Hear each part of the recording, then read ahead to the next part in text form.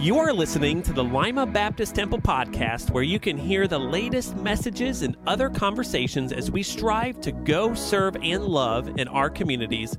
If you want to know more about us, visit us online at limabaptisttemple.org. If you've enjoyed our podcast, be sure to subscribe and check us out on YouTube. We began a new series last Sunday entitled Foundation. So I want to just review a little bit before we get into today's message. Last week, I said a foundation can be a doctrine or a principle upon which something stands, or the ground on which something is built up or overlaid.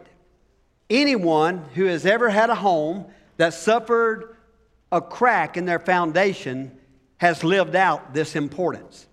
But our theme passage for this series, I said, was in Matthew chapter 7, verses 24 through 27, when it talks about how we need to build our house upon a rock. Not the sand, not the things of stubble, but of the rock. And I went and talked about last week God's amazing grace, and we looked at Titus 2. So let me just review a little bit. I said God does not relate to us on the basis of our goodness. He relates to us on the basis of His grace. And boy, we should be thankful about that. Amen? And I talked about three things about grace. I said grace saves us from sin's penalty. His grace is unconditional and it is unmerited. And then I said grace strengthens us against sin's power. And we can leave the sinful life. We can live the sanctified life now, and we can love the servant life. And then thirdly, I said grace will separate us from sin's presence. Peter Drucker said this: "When I finally understood grace, I realized I was never going to get a deal better than that." Amen? Well, this morning, we want to look at real Christianity. What exactly is a real question, okay? So if you're sitting in the balcony, you need to pull those chairs closer, even though they won't move, amen? Same thing with your pews, because I really want you to hear this today, because there's this one word called Christian, and a lot of people don't really even know what that word means. And that's what I want to talk about today. I heard a story of a local businessman who was a Sunday school teacher for a fourth grade.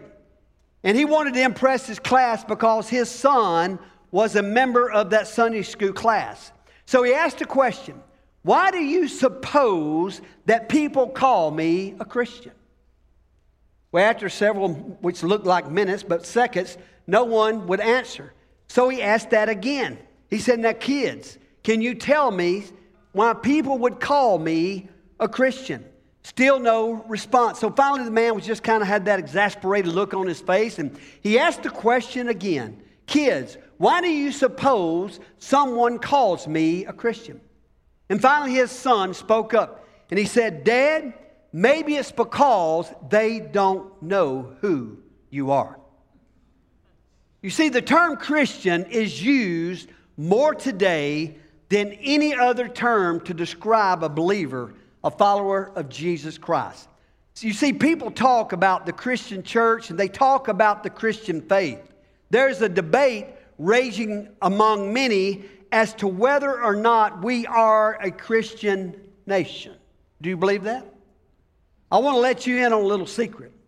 I believe the average person on the street has no real clue what a real Christian really is. Many who profess to be Christians really aren't Christians at all. And many who use the term don't even really understand what they mean by it. Has it ever occurred to you, now listen to this, that you can be born and raised in a Christian home, attend a Christian school, join a Christian church, live by Christian principles, read a Christian Bible, and even have a Christian worldview and still not be a Christian? Now, these things may mark a Christian, but they do not make a Christian. You see, there is a difference between being a Christian in name and being a Christian in nature. It's a very, very big difference. Now, it's not for me to tell you what a Christian is.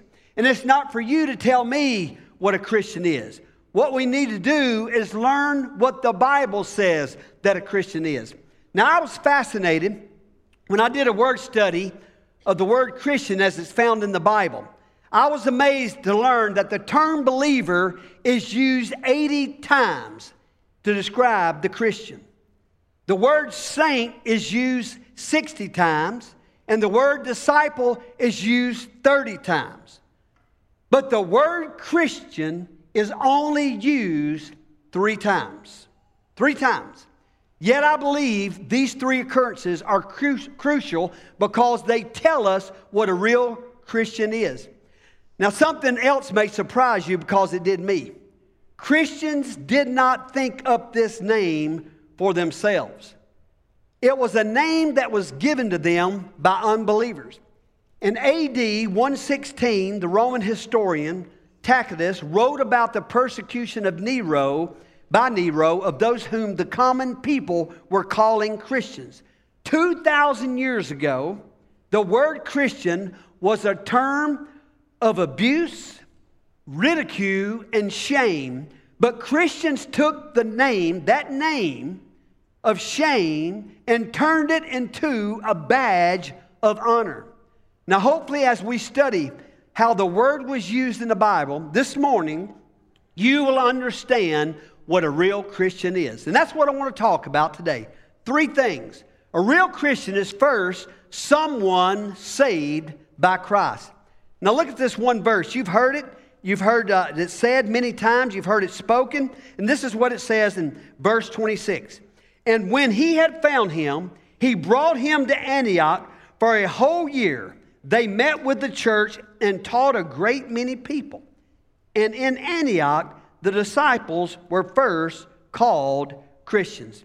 Now, it's very interesting that the place where believers were first called Christians was in a city called Antioch. Antioch was the 3rd most important city in the entire Roman Empire. It was about 300 miles north of Jerusalem. And it became the headquarters of Paul's missionary journeys. Now, the reason that this city was so interesting is because it was religious, but only in a pagan type of way. Antioch was a center for the worship of Caesar, not Jesus, of Caesar. Caesar himself had erected a temple which honored all the many different gods that the Roman Empire had. But the greatest god of all was Caesar. It was in this pagan, unbelieving city where people began to take notice of a certain person who walked differently, talked differently, and lived differently from everyone else, who exhibited a character and compassion never seen before in the history of the world, and they began to call persons like this Christians. In fact, the word Christian really means little Christ. Little Christ. Now you think about that. If you're a Christian, you are a little Christ. All this still raises the question, how does a person become a Christian? Well, think about it this way. An American is someone who belongs to America. A Christian is someone who belongs to Christ, but there is a major difference. You become an American by being born in America. You become a human by being born into this world. But you can only become a Christian by being born again, which is what Jesus meant when he said to Nicodemus in John 3:3, Jesus answered him, "Truly, truly, I say to you, unless one is born again, he cannot see the kingdom of God." Now look at this. You can be born once and be an American, but you have to be born twice to be a Christian. Now, being born again is what we refer to as being saved. Now, that is a term I am sure that more and more people don't understand today. So I want to be careful to explain it to you, and we really do need to understand what it means because it is a great Bible term. Just listen to these verses. And most of you, if you've ever been to church any time in your life at all, you know these verses. In Acts 2:47, it says, "And the Lord added to the church daily those who were being saved." The Philippian jailer said to Apostle Paul, "What must I do to be saved? Whosoever shall call upon the name of the Lord shall be." God desires that all men be saved. Now, all of that raises the question, what do you need to be saved from? You ever thought about that? And one word is the answer: sin. Sin. Romans 3:23. "For all have sinned and come short of the glory of God." The reason that is a problem, because Romans 6:23 says the wages of sin is death. The death, listen, that death is not just a physical death, but spiritual death, which is what? Eternal separation from God. Now, everyone has a sin problem because we were all born in sin. There's an interesting verse in Psalm 58:3 that says this, and I want to give it to you in 2 or 3 translations. This is the New King James. "The wicked are estranged from the womb. They go astray as soon as they are born, speaking lies." Listen to this version. "The wicked crawl from the wrong side of the cradle. Their first words out of the womb are lies." Listen to this one. "People are born sinners. Even from birth, they have lied and gone their own way." Now, the Bible says even little babies lie. Now, I never really understood that until our first child was born. When our first daughter, Amberly, was born, she was about 7 or 8 weeks old. And we were in the house, and of course, we have the bassinet in the house. And one thing about me, I don't sleep a lot. But when I'm asleep, I don't like to be woken up because it's hard for me to go back to sleep. Lori can sleep with a chainsaw running. I can't do that. And so for the first few weeks, every time Amberly would cry, my right leg, because I sleep on the left side, was the strongest part of my body. I'd just nudge Lori like that. She was nursing, so there was not much I could do. But one night she was crying, and I said, "Lori, you need to go get your baby." Now, she didn't like the way I said that. She said, "Look, I have already been up with her tonight. Why don't you get up and go over there?" So I did, just like any good father. I went over there, and I looked, and I picked her up, and she quit crying. I looked, made sure she was dry, and she was. So I gave her a kiss, put her back down. No sooner than I laid her back down, she started crying again. I picked her back up. I looked at her. Wasn't a tear in her eye.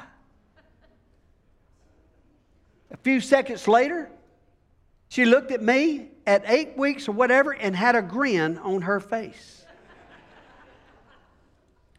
She wasn't wet. She wasn't hungry. I couldn't figure out what was wrong. About that time, not even a tooth in her head, man. Here she was, just grinning.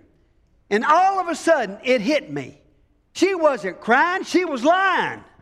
You understand? You know how babies do that, don't you? Amen? She wasn't hungry. She wasn't hurting. She wasn't wet. She just wanted me to pick her up and play with her. She wanted my attention, but that was okay because she knew she already had Daddy wrapped around her finger. Okay?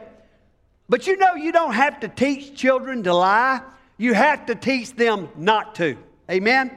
That is why the Bible says we lie from the time we are born.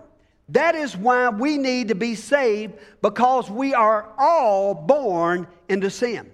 That is what a Christian is. A real Christian is someone who has been saved by Christ. Saved from his sin by being born again through receiving Christ into his life. But secondly, a real Christian is someone who stands for Christ. Now notice the second place in the Bible the word Christian is used. Acts 26:28. Then Agrippa said to Paul, "You almost persuade me to become a Christian."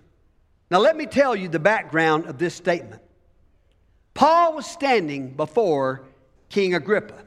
And before I go any further, let me just say, every Sunday when I give an invitation, I am trying to persuade you to become a Christian, for those of you who don't know the Lord.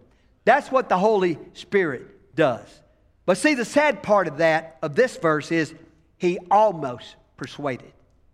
What is really great is when you do persuade someone. When the Holy Spirit calls and persuades someone to ask Jesus in their heart as their Lord and Savior. So Paul was standing before King Agrippa. His full name was Herod Agrippa II, who was the great-grandson of Herod the Great, who slaughtered all the babies in Bethlehem when Jesus was born, hoping to kill Jesus. He had come to Caesarea by the sea to visit with Festus, who was the procurator of the area of Judea. There was a prison there, and Paul was being held at the time on charges, if you remember, of treason, defiling the temple, and being the ringleader of a sect called the Nazarenes. Now, I have stood at this place at Caesarea by the sea. As a matter of fact, the ancient Colosseum where Paul stood before Agrippa is still standing, and you can still go to the actual spot where Paul stood and see the actual seats where Agrippa sat. Very interestingly, that's a hard word to say sometimes, Paul had come to give a defense, but he wound up giving a witness. Now hear this.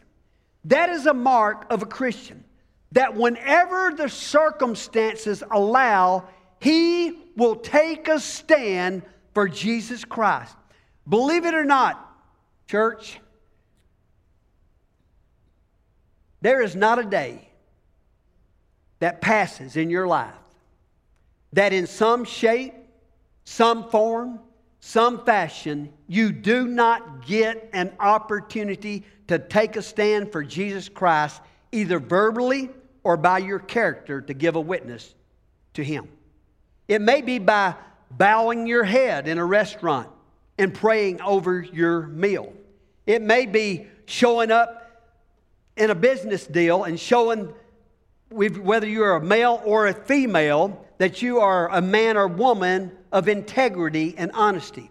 It may be by going to your office and putting a Bible on your desk or whatever it may be. It may be showing both by your conduct and by your character as you live a pure life for God, that people know there is something different about you. It may be taking an opportunity to turn a conversation toward Jesus Christ. Now hear this. Charles Trumbull was a great preacher who lived many, many years. He had a motto that guided every moment of his life. And this is what he said. Every time I have the opportunity to guide the conversation, I am always going to direct it to Jesus Christ. And that is exactly what the Apostle Paul did. Man, I can just see this apostle right now, weary and worn. I mean, you think about his face, the texture probably of like shoe leather, weather beaten from the wind, the rain, the cold, the heat of all those years traveling as a missionary. His eyes were permanently narrowed by just squinting into the sun. His body was tattooed with scars from beatings and stonings and scourging. And King Agrippa said one thing to him in Acts 26, verse 1, that totally changed everything. Listen to these words. You are permitted to speak for yourself. Well, you know what that was like? That was just like saying, go Buckeyes to Paul. Boy, it's hard for me to say that. At that moment, his eyes began to sparkle like stars in a dark night. His back grew ramrod straight. His face began to glow like the noonday sun. His scars began to shine like polished metals of honor. His words of truth began to flow from his lips like lava down a mountain. I believe at that moment, the entire balance of power changed. You see, He was no longer before Festus and Agrippa, just standing there now, just standing before them. He was no longer on the defense. He was now on the offense. He was not presenting a defense. He was pushing for a verdict. He had his chance and he took his stand for Jesus Christ. King Agrippa had never seen anyone like him before. King Agrippa had never heard anything like he heard, and that is why he made this famous statement. You almost persuade me to be a Christian. Now, scholars debate whether or not he meant that sincerely or sarcastically, but either way, there is one thing that I do know.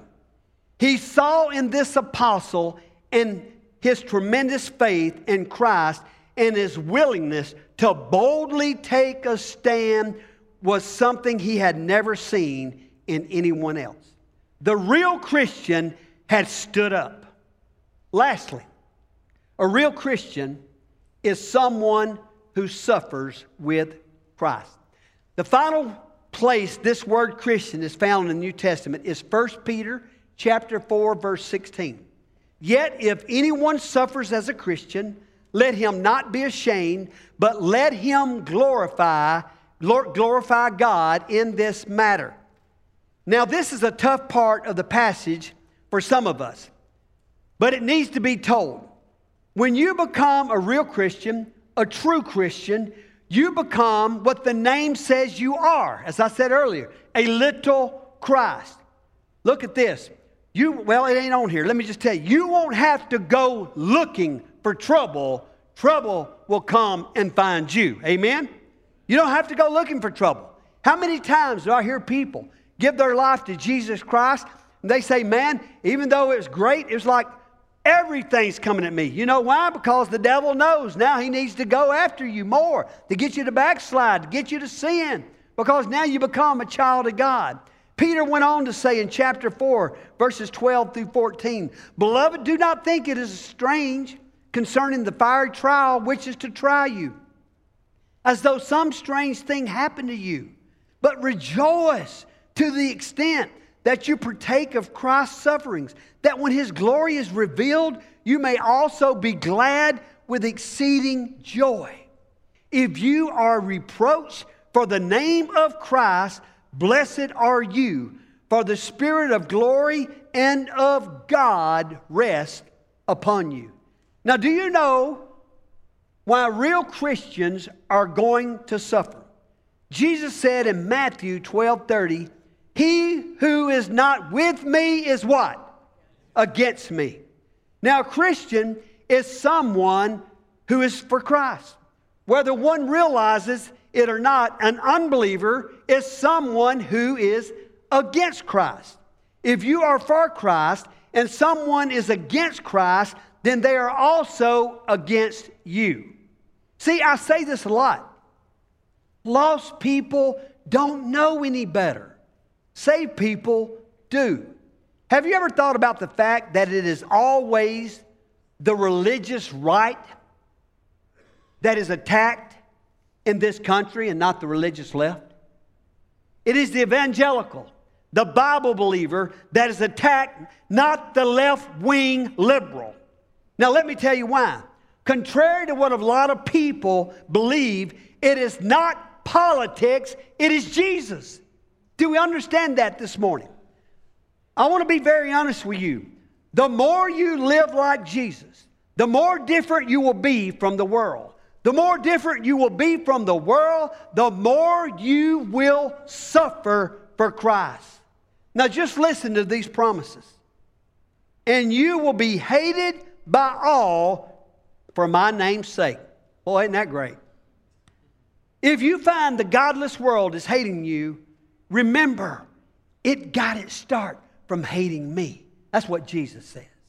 If you lived on the world's terms, the world would love you as one of its own. But since I picked you to live on my terms and no longer on the world's terms, the world is going to hate you. When that happens, remember this. Servants don't get better treatment than their masters. Jesus said, if they beat on me, they will certainly beat on you. Look at this. If the world hates you, you know that it hated me before it hated you. If you were of the world would love its own. Yet because you are not of the world, but I chose you out of the world, therefore the world hates you. Understand that this morning, Christian. For you have been given not only the privilege of trusting in Christ, but also the privilege of what? Suffering for Him. You will suffer if you stand for Christ.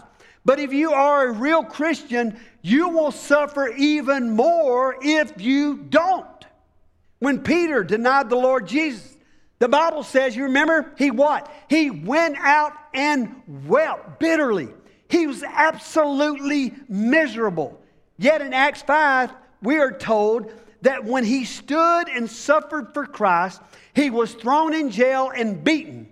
But when he was released, listen to his testimony.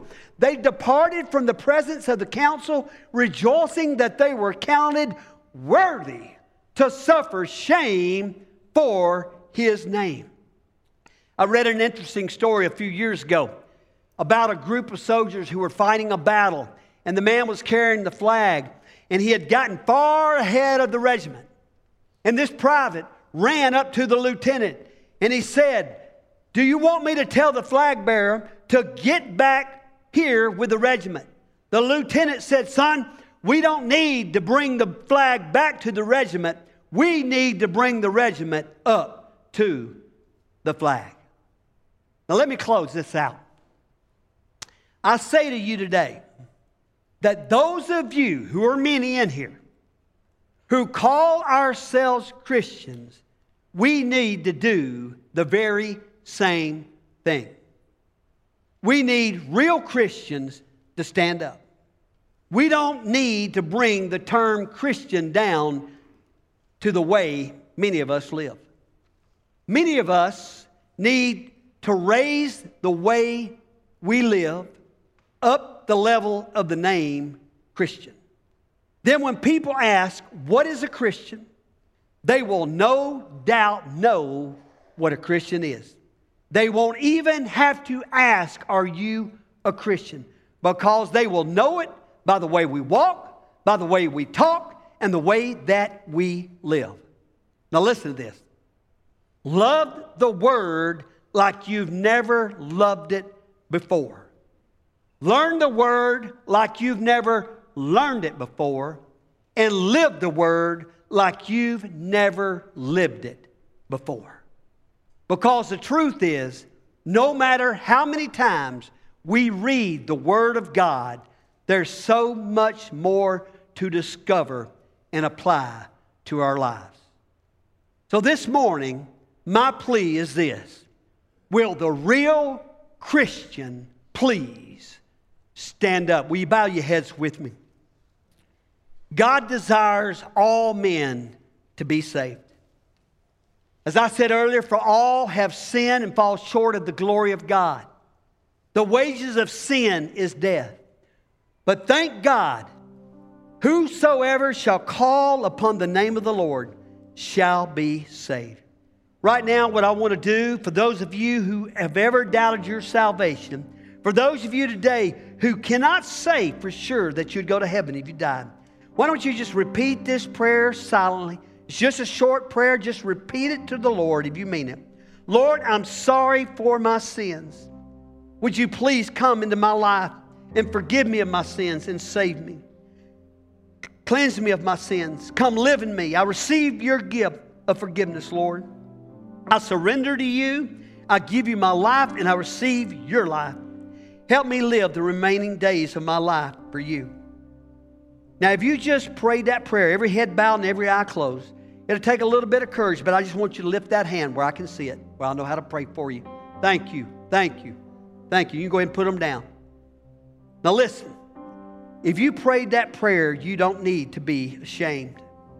In a moment when we have that invitation, you should come and grab just one of us pastors by the hand and say, Pastor, I prayed that prayer. Would you pray for me? Because in the Bible, in Luke 9:26, it says, whosoever is ashamed of me and my words, The Son of Man will be ashamed of them when he comes in his glory and in the glory of the Father and of the holy angels. Listen, you don't need to be ashamed of the gospel of Christ. For those of you here today, I'm telling you, before you walk out of this place, you need to settle this today. That you know that if you died today, you'd go to heaven. For others in here today, I don't know what you're going on in your life, but God does. So today, maybe you just want to come into the altar and just pray. Maybe you want to bring somebody with you or come with somebody. But all of us are a mess. I've said that many times. But God comes in the midst of all of our messes and makes something beautiful out of our life. So today, why don't you do business with God? Father, we thank you for your word. We thank you that your word never, ever returns void. And God, I pray for courage today. I pray that people will not be ashamed of the gospel of Jesus Christ. Ask all this in your precious name. Amen. Would you stand and would you sing? Thanks for listening to the Lima Baptist Temple podcast. We hope you are encouraged today, and we would love to hear from you. If you have a prayer request, a topic you would like to discuss, or want to share what God is doing in your life, visit us online at limabaptisttemple.org/Central Hub.